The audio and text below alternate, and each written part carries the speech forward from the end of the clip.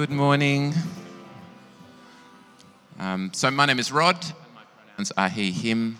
I'm a little bit sick today, so hence the mask and hence the second microphone, because we will do a little bit of a passing the microphone around, but I don't want to spray Glen 20 on it between each person. So if anyone's ever rehearsed for a band in an old school rehearsal studio, you'll be familiar with the smell of Glen 20 from the microphones. Delightful. So I just want to say before we start that we have a few kids in here, and I want to say to the parents of the kids, don't worry about noise. It doesn't really come through to the recording. So that's fine. And if you can't concentrate or you can't understand what I'm talking about, you can just listen to it later. So just play with your phones.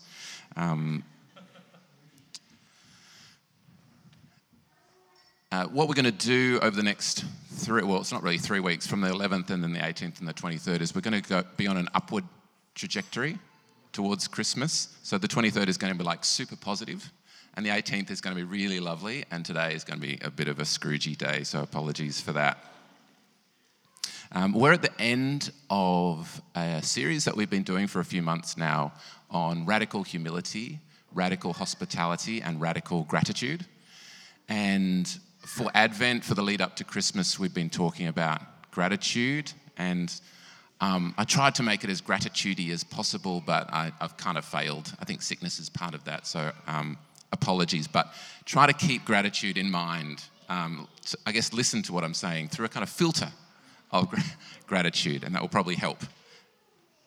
We are also going to start a new series next year, looking at kind of Christianity as a wisdom tradition and talking about stories, rituals, and practices. So that's going to be a big focus next year. And so I thought today could be a little bit of an overlap between the current series on hospitality, humility, and gratitude and this future series, stories, rituals, and practices. So it's a little taster. The idea with a wisdom tradition and this idea of stories, rituals, and practices is that they actually have the capacity to shape us in a way that beliefs or propositions don't.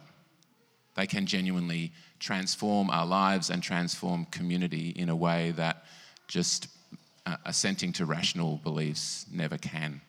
And so today I just want to talk a little bit about the story of Christmas, rituals of Christmas, practices of Christmas, and how they might shape us collectively.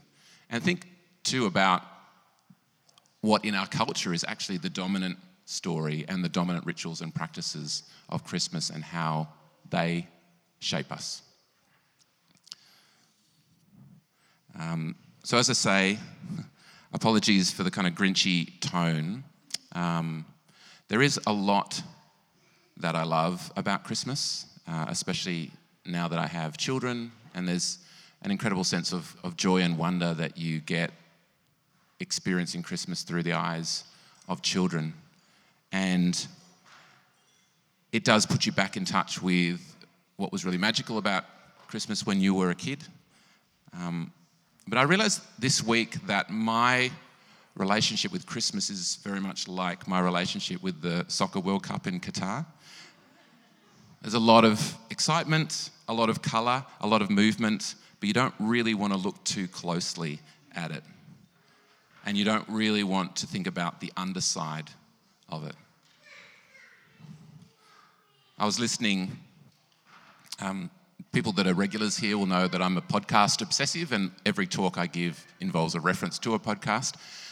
This week's feature podcast is Cautionary Tales, and it is it's one that sort of looks at things that we can learn from that have happened in society. And this week, the host, Tim Harford, was talking about a Christmas club that called Fairpack in the UK in 2006 that 150,000 of the poorest families in the UK were contributing money to over the year so that they had money saved up for Christmas presents for their kids.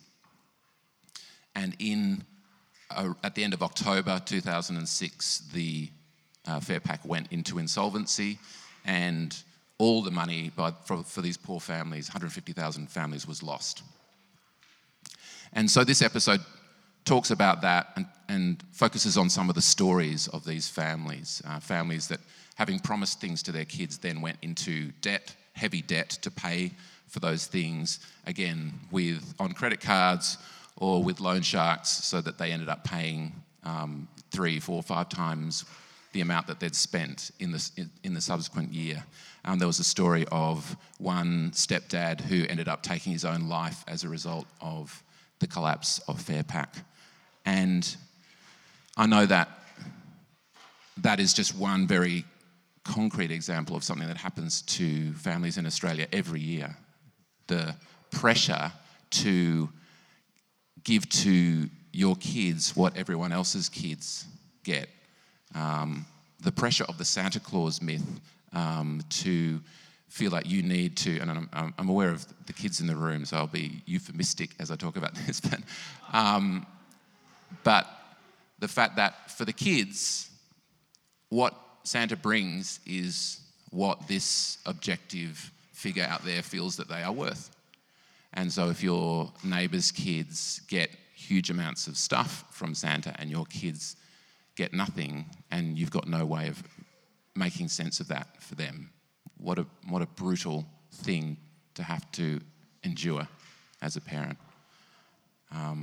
So just like all of those migrant workers who died making the stadiums in Qatar, there is a very, very dark underside to the Western Christmas that we celebrate. And it does make you think about, when you think of wisdom traditions, when you think of stories and rituals and practices, what is the real story of Christmas that is shaping the rituals and practices that we have in the Western Christmas? What kind of God is it that we are worshipping with the way that we celebrate Christmas? Because we have to be out of here at 12:30, I'm not going to throw this over to you. That's nice and Christmassy, Sam, thanks.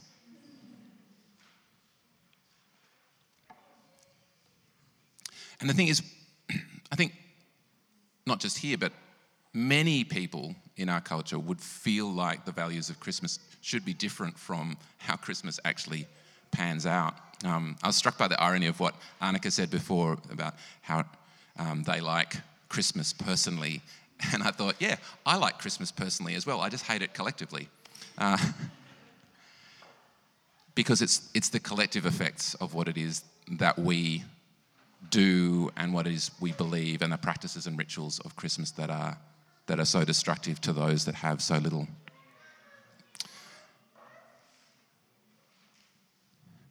Let's have a look at a slide or two. So this is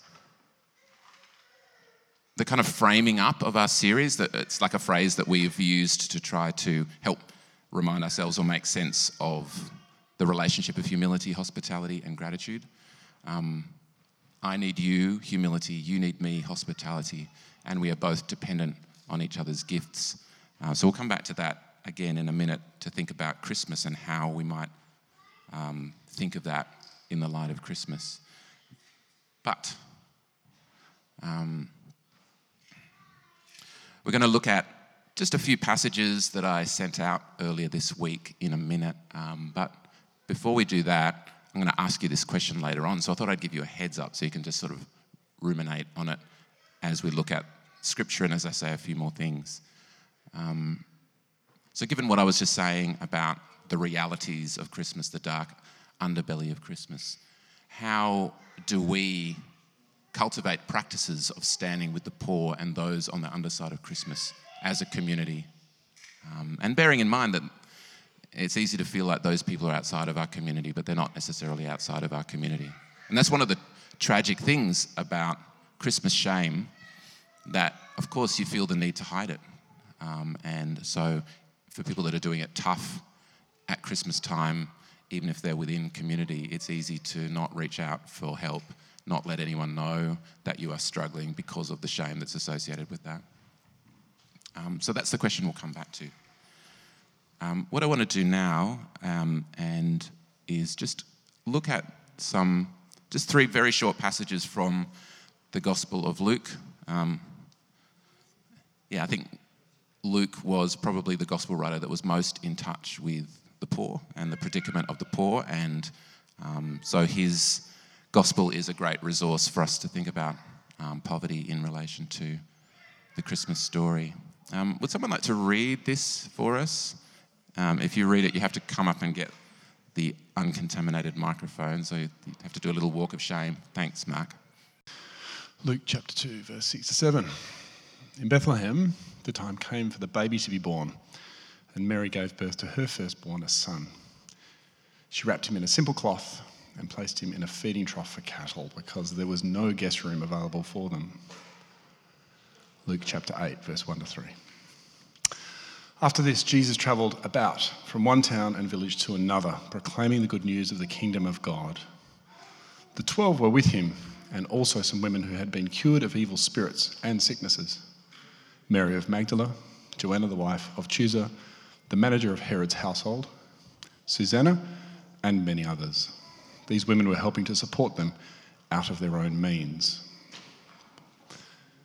Verse 57-58, Luke chapter 9.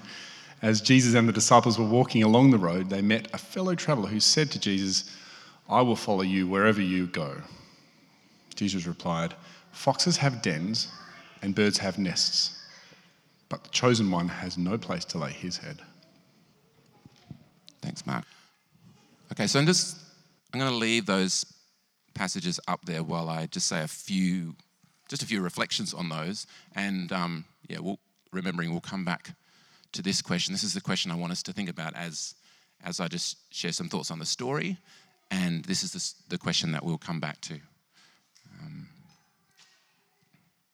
But as you kind of sit and look at those verses, those passages, I just want to say a little bit about why I chose them and what I think they tell us about the story of Christmas, or a story of Christmas.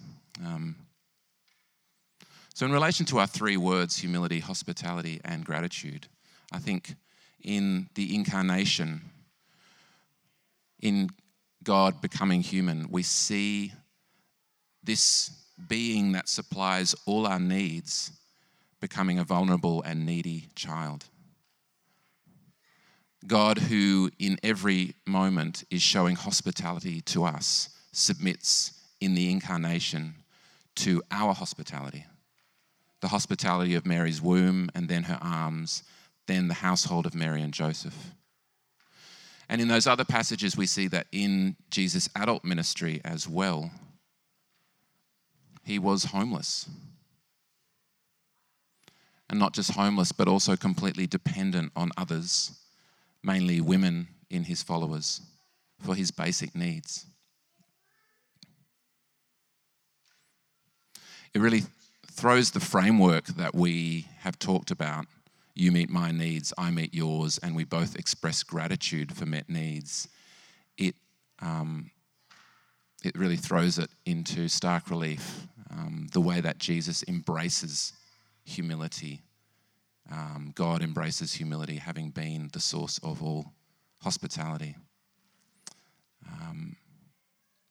And Jesus embracing humility like this, it really helps, as Tamsin shared a couple of weeks ago, to ensure that we don't see the meeting of needs and the expression of gratitude as part of a system of debt to God that needs to be repaid, but that we can experience it the way Jesus did, to celebrate the free and abundant gifts that God invites us into.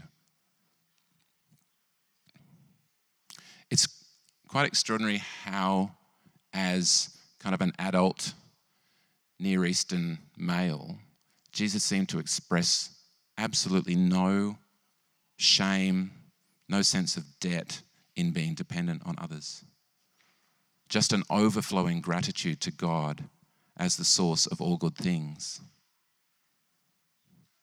So in Jesus we see God, who models hospitality in the gift of creation, now modeling humility and gratitude in the way Jesus receives from others and has his needs met without shame and without bitterness.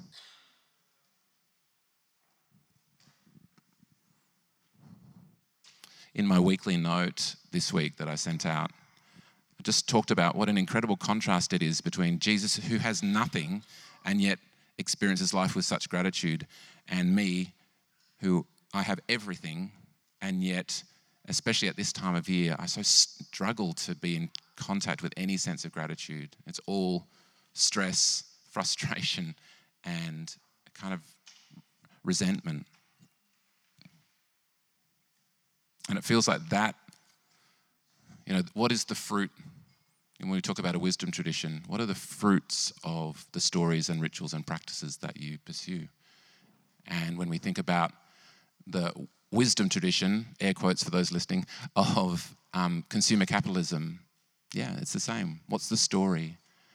And what are the fruits of that story? What are the rituals and practices, and what are the fruits of those rituals and practices? And how do we as a community resist those stories and rituals and practices and stand with this story of Jesus through the rituals and practices that we embody in a way that bears beautiful fruit, in a way that creates hospitality and gratitude?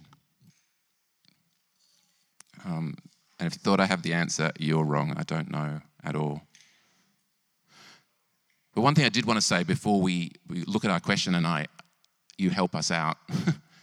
Oh yeah, so I meant to say, so what we see in Jesus is, this vision of humility, hospitality, and gratitude. God meets my needs through you. God meets your needs through me. We are both dependent on God's gifts. So to our question,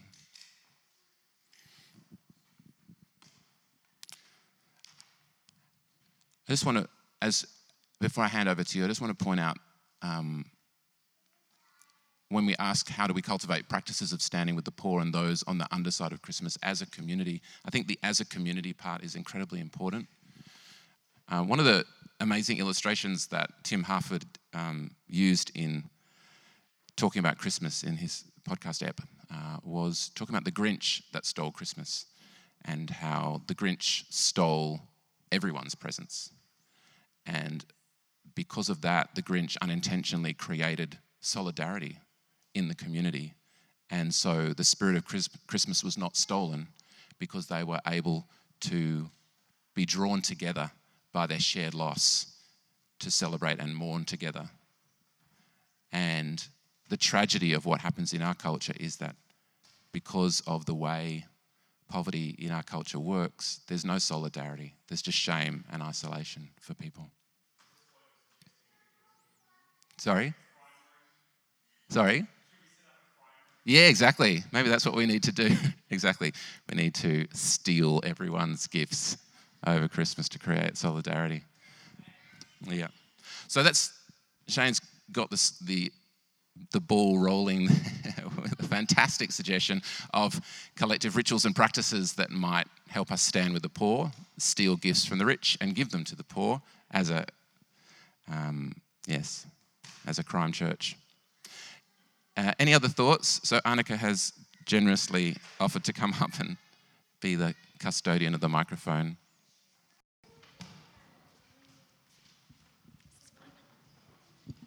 So I've noticed this trend or culture of people sharing photos of the things that they got for Christmas on social media, and perhaps changing the way we feel grateful to be something that doesn't need to be to show what great gifts you got with your own community. And so maybe as a church, a community that's not going, look at all the great things that I got for Christmas, and sort of being able to appreciate that without sort of signalling how fortunate you are, I suppose. Yeah, great, thank you.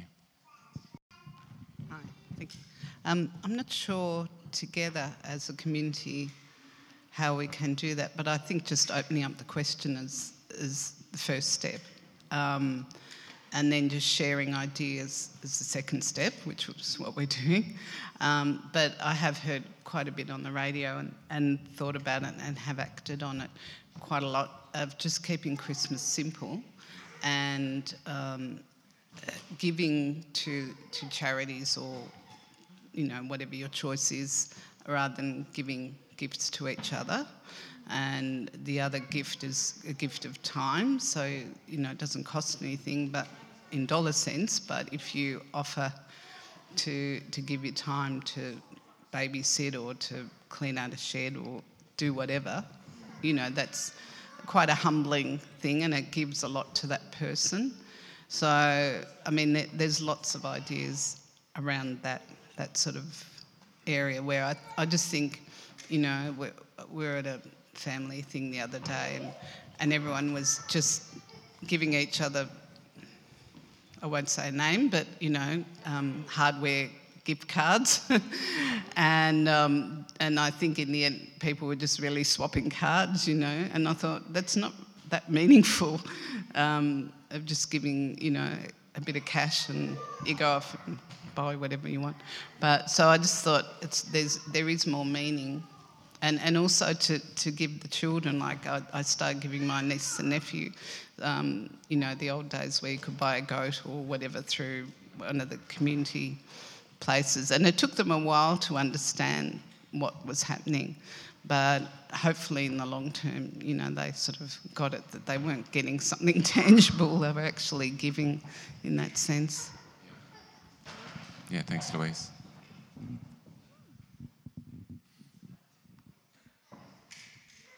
This kind of bounces off what you were talking about. I always kind of people who've got the courage of vulnerability and honesty, like the calling out of the absurdity. I think that's somehow a gift. I'm just thinking back to last year's Christmas posts. There's always the really joyful ones, which, nothing harmful, but those people who are really brutally honest on Facebook about the complexities of this time. And I always appreciate or people in the chaotic household or a chaotic kitchen, or just this, I don't know, in the vulnerability of just being really honest, and is a real gift, strangely, to others who may not to promote having it all together, but just to promote, this can be really complex and challenging, but gratitude lives in things really interesting other things other than stuff, that it's, I don't know, but...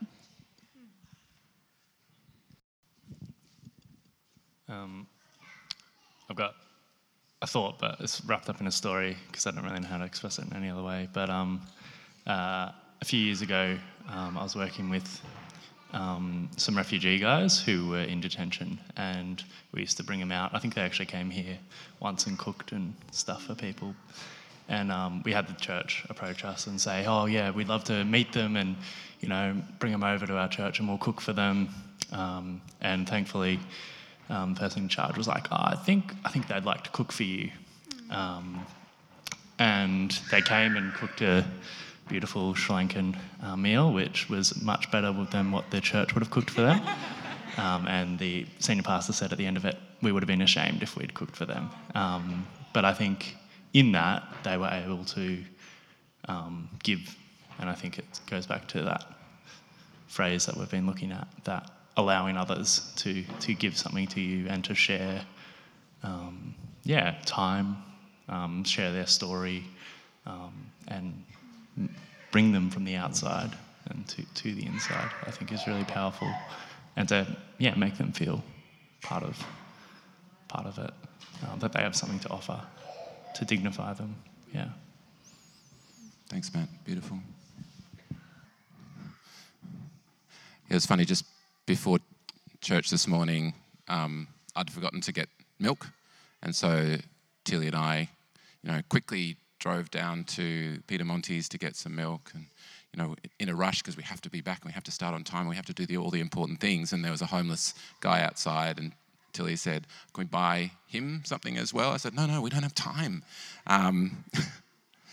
Yep. But it's the way what's important just comes out in these, what's important to you just comes out in these snap decisions. And I guess one of the things we can do as a community is just do what it is that we do at Christmas, and that is remind ourselves of a different way of understanding Christmas, and through simple rituals like communion, remind ourselves that this culture of gift giving that we have in our kind of Western consumerist culture can be different, that it can be framed differently, that what a gift is something that can be shifted, can be understood differently.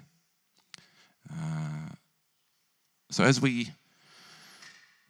we come to communion,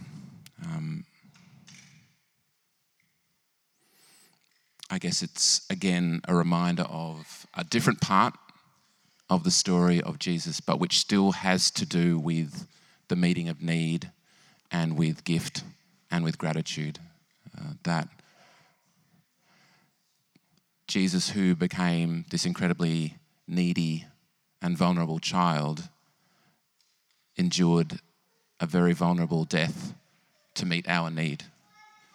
And there's something, beautiful about Matt's story, the way it exposes the complexity of vulnerability, and that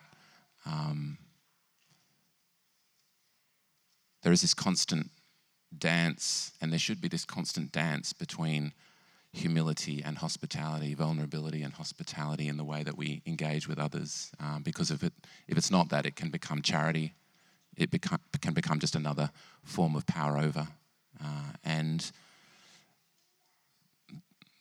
the beauty of the incarnation is the way that we see the delicacy of that dance of humility and hospitality, of Jesus having his needs met and meeting our needs often in the same act, and that it is kind of trying to do that dance as a community with each other and with those outside this community, that we really embody what it is to be followers of Jesus. So as we come forward, what we normally do is crack the crackers. It's elevated to keep it Sam-proof this morning. So crack the crackers, take a little bit of cracker, take a little bit of juice, and then we kind of form a loose circle. And when everyone has crackers and juice, then we'll eat and drink together. Please don't feel any pressure to participate in this if you don't feel comfortable, or like me, you've got a cold and you don't want to share that with anyone else. But yeah, so feel free not to participate, but if you would like to, come forward, take some cracker and juice, and when we're all ready, we will eat and drink together.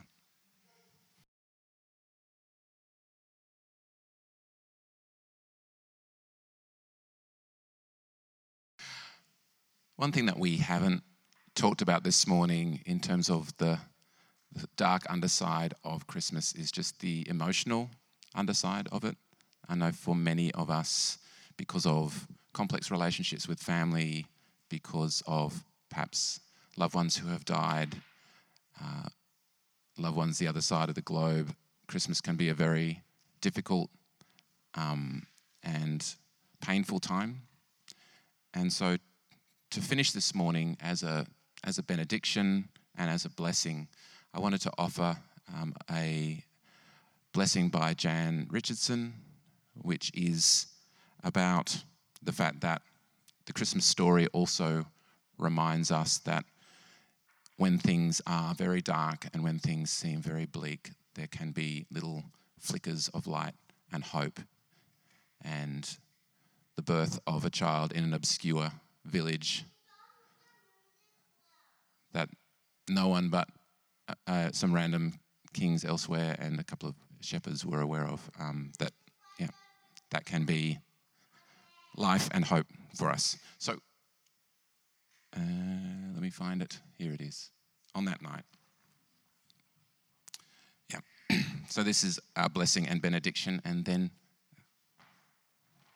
stay around and chat for a little while. On that night, when you are holding your very last hope, thinking to let it go as too small to be saved or sanctified. On that night, when you turn away at last from the far horizon over which you had thought your life would come to find you. On that night, believe me, this is where the ache will give way to the mystery, and the blessing that seemed so distant will quietly come to meet you, holding your heart in its two luminous hands. Amen. Go in peace.